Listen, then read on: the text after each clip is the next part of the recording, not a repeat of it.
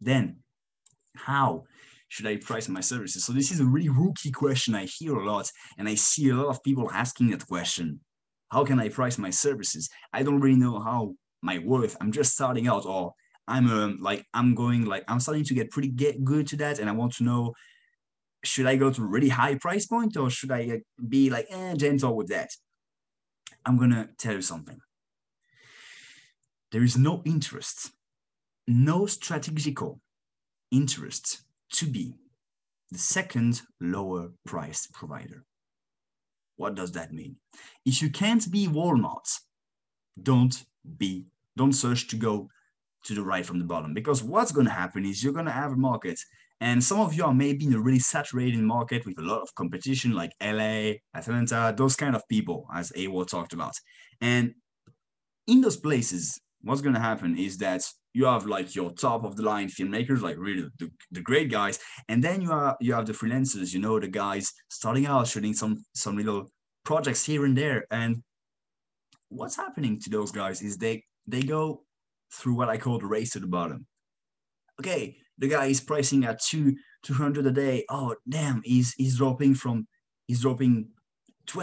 I gotta drop $25, and you go, and then pretty much you don't have any margins, and you struggle to get by. And I don't want you to do that. I want to show you a different perspective on how you can sell your services. And it's pretty big. Don't sell a product.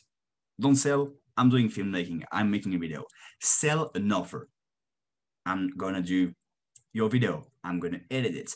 I'm gonna share you after that. For example, if you're doing that for a company, I'm going to shoot the video for you, because it's an advertisement. I'm gonna make so that I do the right advertising strategies for you. Then I'm gonna do the follow-up strategies, because you want to get customers, you want to get lead with that piece of content. I'm gonna actually share with you the strategies you can use for that. And that's just an example. But you see how the value increase. There are two ways to increase to pay the lowest price for something. First, you decrease the price. If you want to have the lowest priced product, first you decrease the price. That's the first way. Or you increase the value. And because you increase the value so much, you can be paid 10x the amount of your competition is being paid. But because you bring so much value, you're going to be the person that everybody is going to talk to. You're going to get the best clientele, because the people that pay the most are the best clients. Let's be real. And you're going to be able to have some great margins, and you're going to be able to grow.